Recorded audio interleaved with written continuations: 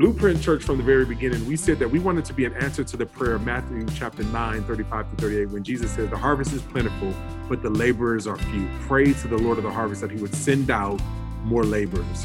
When we planted this church, we wanted to be a blueprint. In our 10 years, we've been able to send out 7 churches, most of which have all been raised up indigenously in our church and been sent out of our church. And in there's a lot of pain, but there's also a lot of joy. And so this idea of both family and community and also being on mission has constantly been this tension. And that's been the tension that we've had from Blueprint since the beginning.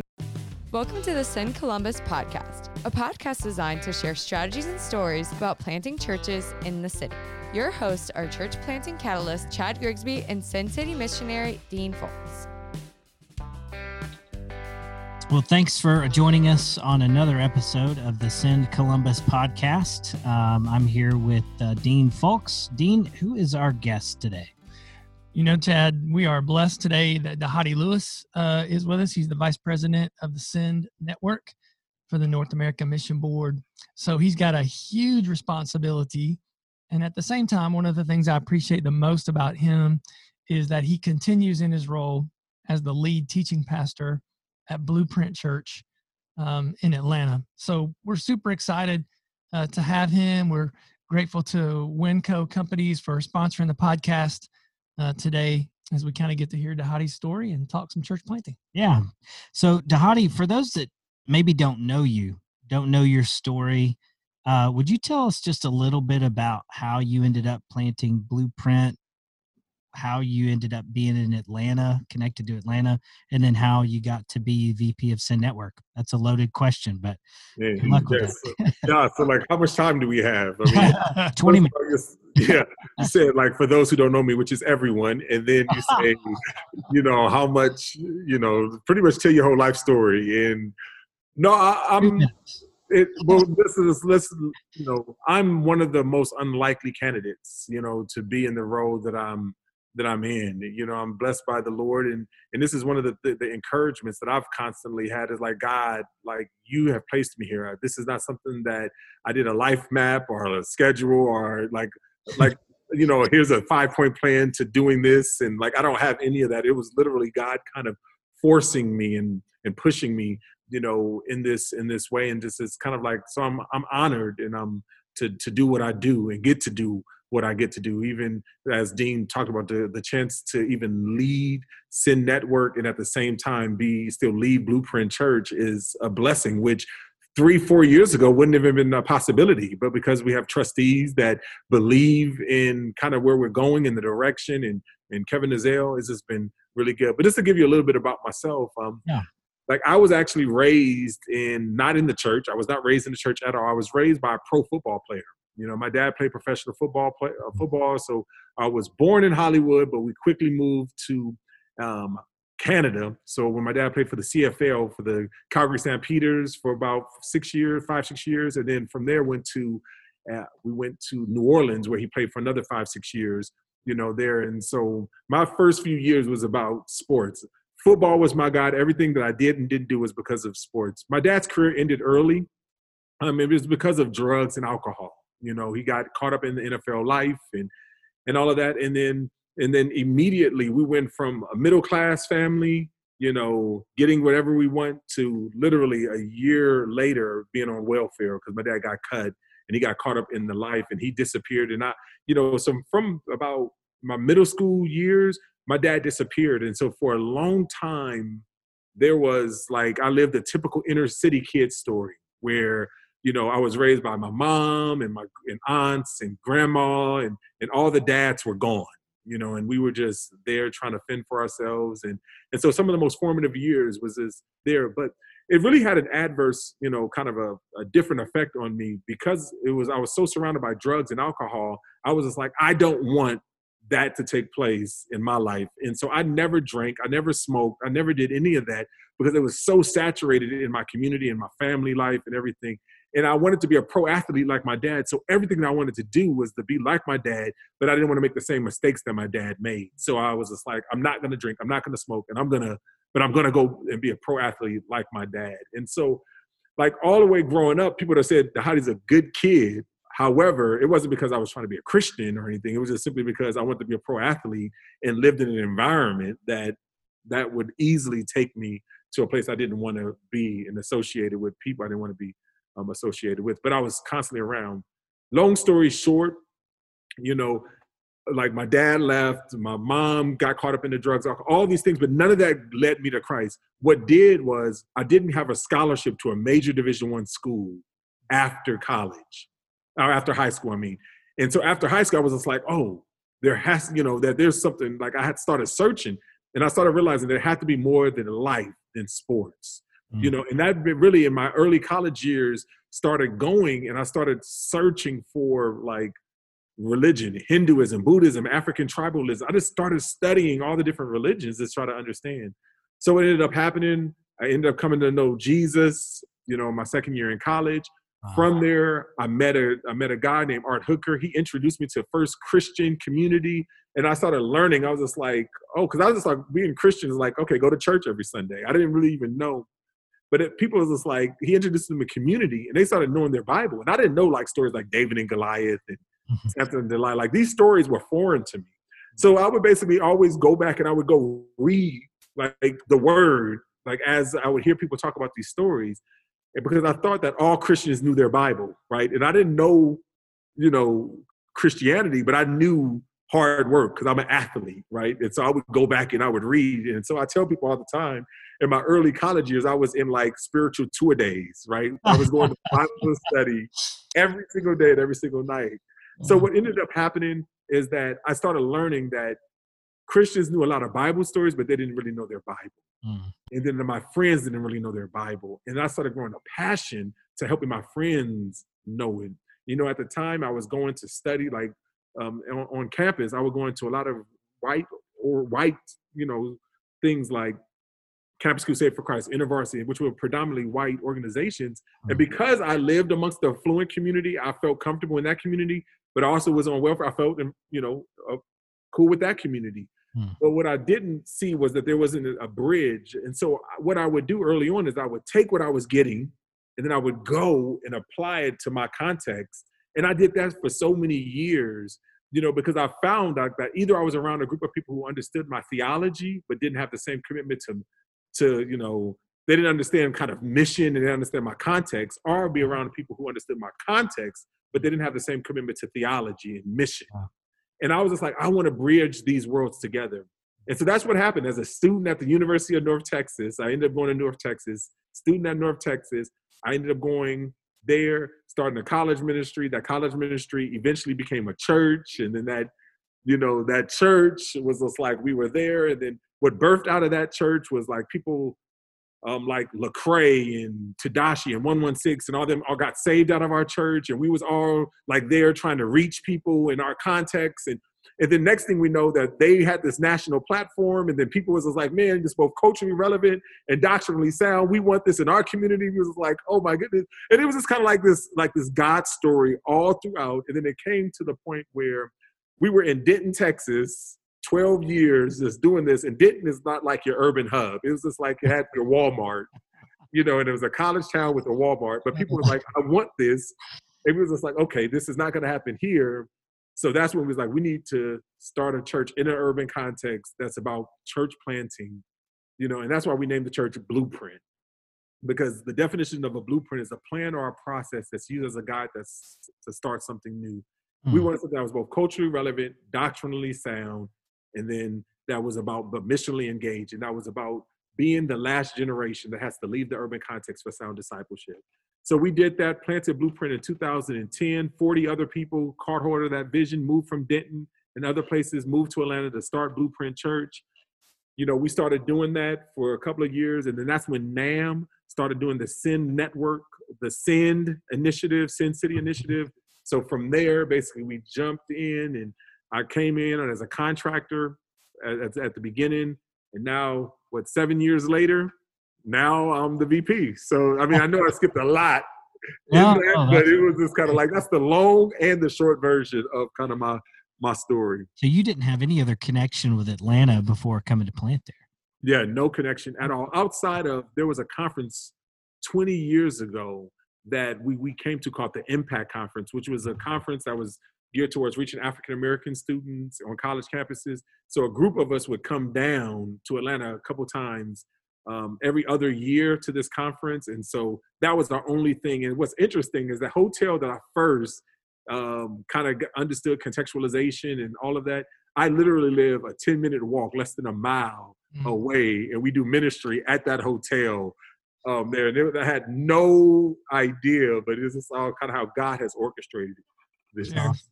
Hey, one of the things, and we could talk about so many things today, Dhati, but one of the things I want to talk about is multiplication. One of the things that I love about Blueprint is when people ask me about you or about Blueprint, I say that one of the things about them is they give till it hurts.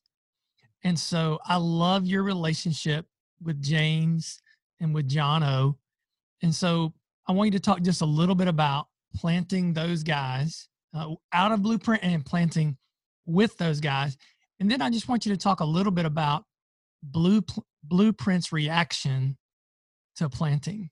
Because I think at our church at Life Point, we feel the extremes. We're so excited about sending, and then the sacrifice that comes with sending can lead to revolt sometimes, right? So I want you to talk about the joy and the pain of multiplication, but then also talk about, like I said, just your relationship with John O.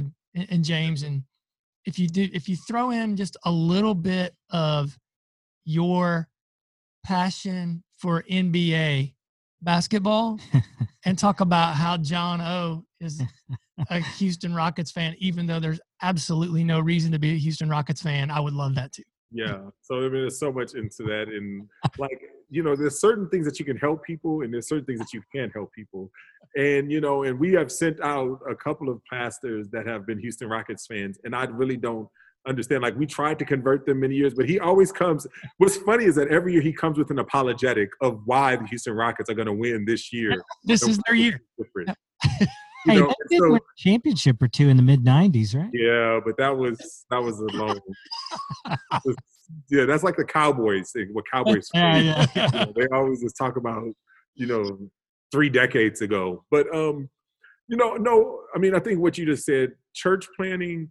There's a lot of joy with sadness when you think about church planning, and there's a lot of pain.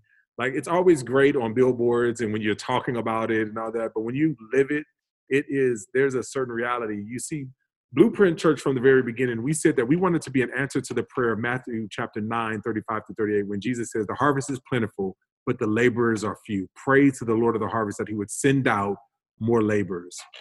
That has been a tension that the body of Christ has felt from the very beginning. Paul put it this way in Romans chapter 1. He says, I have yearned to come be with you, but I've been hindered. He later on describes of why he was been hindered in Romans chapter 15, where he says, I've made it my aim not to preach Christ on another man's foundation. And so this idea of both family and community and also being on mission has constantly been this tension. And that's been the tension that we've had from Blueprint since the beginning. We planted the church in January 3rd of 2010. Like I said, 40 others came here, planted the church, which John was a part of that. Moochie was a part of that. And others were a part of that. When we planted this church, we planted and we wanted to be a blueprint. And like I've already shared, and we wanted to embrace the beauty and the complexity of the city. And we wanted to send out and plant other cities. And so while we were in that process, we knew that we were going to plant. And so we have been able to plant in our 10 years. We just celebrated 10 years this past January. In our 10 years, we've been able to send out 7 churches, most of which have all been raised up indigenously in our church and been sent out of our church. And in there's a lot of pain, but there's also a lot of joy in there. So like, for instance, John O. I mean, I was ministering with John O. for 10 years, and then so like being able to, like, we built this together and like sharing and loving and having having to console him many years for being a Rockets fan, like going through all of those things. But like, so after having that, he, seeing him, and I remember that, I'll never forget the day, like we sent them out to go plant the church, and then they were gone. And I remember going into his office and like literally lamenting him, just grieving. Like, this is a new normal that is never going to ever be the same. And no matter how much we try to stay connected and all that, it's just never going to be the same. And there's a lot of where there's joy that we're sending them out, but there's also sadness there. And you just think about the congregation every single time. We're not a big church. We have decided that we wanted to like stay small, you know. And so for our church, we're relatively a small church. Literally, this was the first year, 2019 actually, was the first year that we decided to even go to 2 services. You know, and part of that is because of the pain that you mentioned. Our church revolted. Our church said, if you send out another church, we're not going because we're tired of saying goodbye. So our church revolted. So we literally had to say, all right, listen, in 2019, we are not going to send out any churches in 2019. So all of 2019, we made a commitment. But we said, but we're still expected to continue to make disciples. So we had to go from 1 service to 2 service because up until that point, we're like, we have a church about, you know, our sanctuary fits about 500. We would get to about the 80% rule, 400, 450, and then we would send out, you know, and that's really what that's what we did. We constantly send, you know, got to a point, send out, got to a point, send out. And that's what we just constantly wanted to do. But until our church was like, we're not going. First, they stopped going because where John O., we sent out, it was like 100 people that left with John. But then every church after that was like, it was slowly decreasing. And I started saying, what, why are you guys not going? It was like, because we're tired of sending people out. And so they like, there was this little pain of going. So now it even got to a point of our city groups and our missional communities, you know, that our city groups is like, we're tired of sending out. Like, so everybody is just so frustrated. But what they're saying is that it's like it's hard to build deep relationships if we're always saying goodbye, right? And so there's the pain. And even as a pastor, every single time when I get up and the church has just left and I'm looking over the congregation and I'm looking at all the empty seats and I was like, oh my gosh, what did I just do? You know, and I always think about every single time and I always say, all right, you guys. And, you know, they think I'm saying it to them, but I'm really saying it to encourage myself. I tell them, I say, you guys know that empty seat next to you, that's your neighbors. And they think I'm casting vision, but I really said, all right, Lord, just please help me to overcome that this. I know you were faithful last time that we did this, but is this gonna, you know, are you gonna do it again? So, I mean, there's so much pain and so much hurt and loss that comes with church planting and constantly saying goodbyes, that there's joy because, you know, the gospel is going forward, but there's also pain. And so you see that with Jono, you see that with James. But when I see that, looking forward, I see what God is doing in New York, and I'm just like, man, praise the Lord and just the impact that they're having in the city. I see what John is doing in the West End of Atlanta. I see what Mucci is doing. I see what Ryan McCown, I see what all these churches are doing all across, and I'm praising the Lord, you know, for that. But I'm also grieving it because in our 10-year reunion, at least the churches in Atlanta, they stopped. They didn't have their services, and they all came and celebrated Blueprint.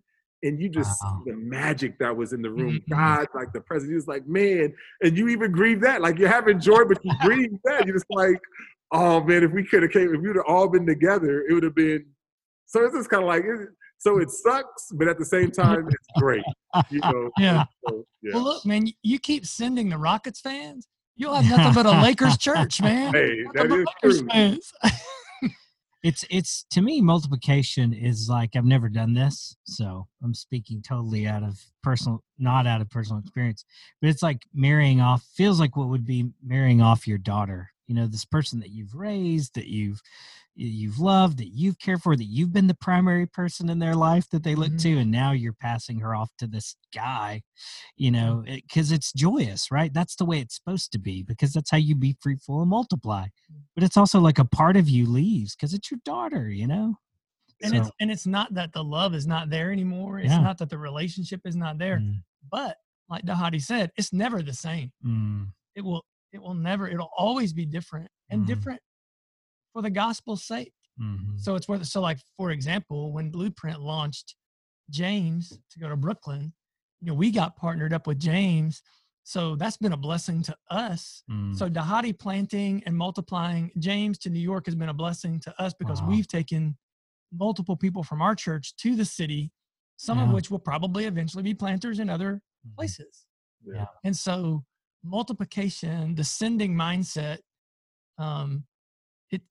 it sounds great. Dhati, I think the way you said that was, man, it looks good on a billboard. It sounds great in materials and training classes. But the flip side of the coin is, without that, we're not going to make it. Mm-hmm. The church in America won't survive without us multiplying and planting more disciples and more churches. Amen. So talk about that just a little bit, Dhati, from the Send Network perspective. I know we're probably getting close on time here. We're good. Yeah. But so we're coming through this whole COVID reality, and you're casting what I think is a great vision for us, for the Send Network. But just talk a little bit about how we're handling that as a church planting network. Yeah. One of the things that we just have talked about in this is that, like, there's a reality that COVID-19 has put us all in. Like, we are all lonely, right? We are all lonely. We are all afraid. We are all sad, all these things. And I think, a lot of pastors have been pitting like fear versus faith. And I just think that that's a misnomer. I mean, the reality is that we're all scared, right? Because none of us are in control. And all fear is saying that we're not in control. But it's really is like, what do we do with our fear? Do we take our fear to the one who is ultimately in control, which is our Lord, or do we try to gain control through anxiety and, rage or whatever it may be? And I just think that it's really important for us to embrace kind of where we are and take where we are to God. Like, we're all lonely. Like, I talk about the introvert or the extrovert. The introvert is kind of stuck with a group of people, so they never get alone time. And the extrovert is like, I'm stuck and I can't, meet with all our friends. So everybody is feeling a sense of loneliness, a sense of wanting to be connected or and so it's like, it's sadness, and it's like the loss of, what I was building, what I was doing. I mean, there's so many just different factors. But I think that this has created an opportunity for us as pastors, as a network, to send hope, help in one another. And I think that that's really what I love about kind of what we're doing with the Send Network, is that we grieve, but we don't grieve as those without hope, right? That we are proclaiming good news in the midst of this bad news that we're constantly getting in this pandemic. We have a hope in the person and work of our Lord and Savior Jesus, and the power of his Holy Spirit to empower us in the midst of this time. But he also has empowered us to give some tangible help, to come alongside through our city teams, through different, that we can really be able to do that thing that, like, one another, that we're stronger together than we are apart. And that's really what I love about kind of the Send Network, and why I'm a part of this, is that I, as a football player, I believe that we can do better together than we can apart. Like, that's why I didn't play tennis and golf, and I played team sports to come together, because I truly believe, in that, and just the need for that. And I think the Send Network gives us that ability to do that, because we have the ability to be both national and local. It gives us the ability of all the efforts across, our denomination to be put into a pot, and for us to steward and to localize, so we can be both national but also local and very specific, and I just really think that's something that is a beautiful thing for us to embrace. And so as a network, I've been really encouraged about all of our missionaries and our churches, or just our ability to talk about how granular they are, meeting some of the very specific needs in our city, while at the same time us kind of having a national understanding, and being able to share resources. So I can share, hey, this is kind of the reopening in Georgia, and some of the churches are wrestling with it. We can send them to a Columbus, or we can send them to a Denver or Toronto. And so it's just that beauty of what I see with the Send Network has just really been a real blessing, for us. And I know you've talked about how the mission moves forward, right? We're not going backwards, right? Yep. We're not retreating. So over the next couple of months, as churches reopen, depending upon their local context, how do you foresee the Send Network helping on a national scale when it comes to church planting, making disciples, as we kind of walk underneath that banner of the mission moves forward? Well, specifically, as you talk about the mission moves forward, one of the things that we have decided is to move everything virtually, for this year, 2020. And so as we kind of move in this, is like, how do we bring high quality content, information, taking all those national leaders and bringing them to bear to helping people locally. And so on May 21st, we're going to be doing our first Send Network virtual gathering that we'll be hosting live. We'll be hosting there on the 21st. Then on June 4th, we're going to be actually doing a Canadian gathering, a virtual gathering for the Canadian planters. And again, just getting leaders. And then we got some more coming that we're talking about our assessments. Like, what does that look like to launch our assessments virtually? And even doing, so we'll have a local, virtual, and kind of a hybrid. So we're talking about different various options of being able to do that. So still assessing, we're talking about all of our training, our coaching, all of those things. How do we continue to empower our churches to do that? And by delivering, whether it's hybrid, virtual, or even local vantage point. And this gives us the ability to be extremely local, right? To be able to create where we can deliver some support virtually, but still go very locally. And so we got our gatherings, we have our training, our assessments, all of those things that are going virtually, and we're still utilizing the various tools that we have, and having missionaries in every city, in every state across North America gives us the ability to even meet some of the local needs as well. Yeah, that's great. I think the local and national connection with Send Network makes it really exciting and fun to be a part of. Dhati, thanks so much for joining us and just being with us. One more thing before we let you go, if you could give just a word to church planters right now, maybe one piece of advice or just encouragement, what would that maybe one thing be? I would say what COVID-19 has given us the ability to do is to do less trellis work and more vine work. And I don't know if you've read the book Trellis and the Vine. If you haven't, it's a great book to go pick up. But a lot of times in our old, the way we was doing church is that it spent a lot of times preparing for an event, prepare for things. And I think what COVID-19 has given us the ability is just to genuinely connect with people, genuinely do the vine work, the ministry, like praying with people, genuinely connecting with people, genuinely just studying God's word with people. Because people are not concerned about all the structure and the system. They just want to be real, be authentic, be present, with me. And I just really want to just encourage our pastors, don't spend all of your time trying to focus in on the trellis work. Spend more of your time focusing on the vine work. That's what Acts chapter 6 was about. He says, this is an important issue. Trellis work is important, making sure people are not overlooked and all that. But the ministry of the word and the ministry of prayer is of the utmost importance. And so I would just encourage our pastors, our planters, our leaders to do more vine work and less trellis work in this season. That's great. Man, thanks so much for spending time with us. We are very grateful for your leadership and all that you provide through Send Network. Honored to be a part of Send Network and all the Lord's doing, and appreciate your leadership. Yeah, and again, Dhati mentioned, but we're having the Send Network gathering is virtual. It's online on May the 21st, right? Yep, May 21st. And we hope folks will come out and join us. All right. Thanks so much, and we'll see you soon. Yep. All right. Appreciate you. Thanks for checking out the Send Columbus podcast. Be sure to subscribe wherever you get your podcasts and join us next time for another episode.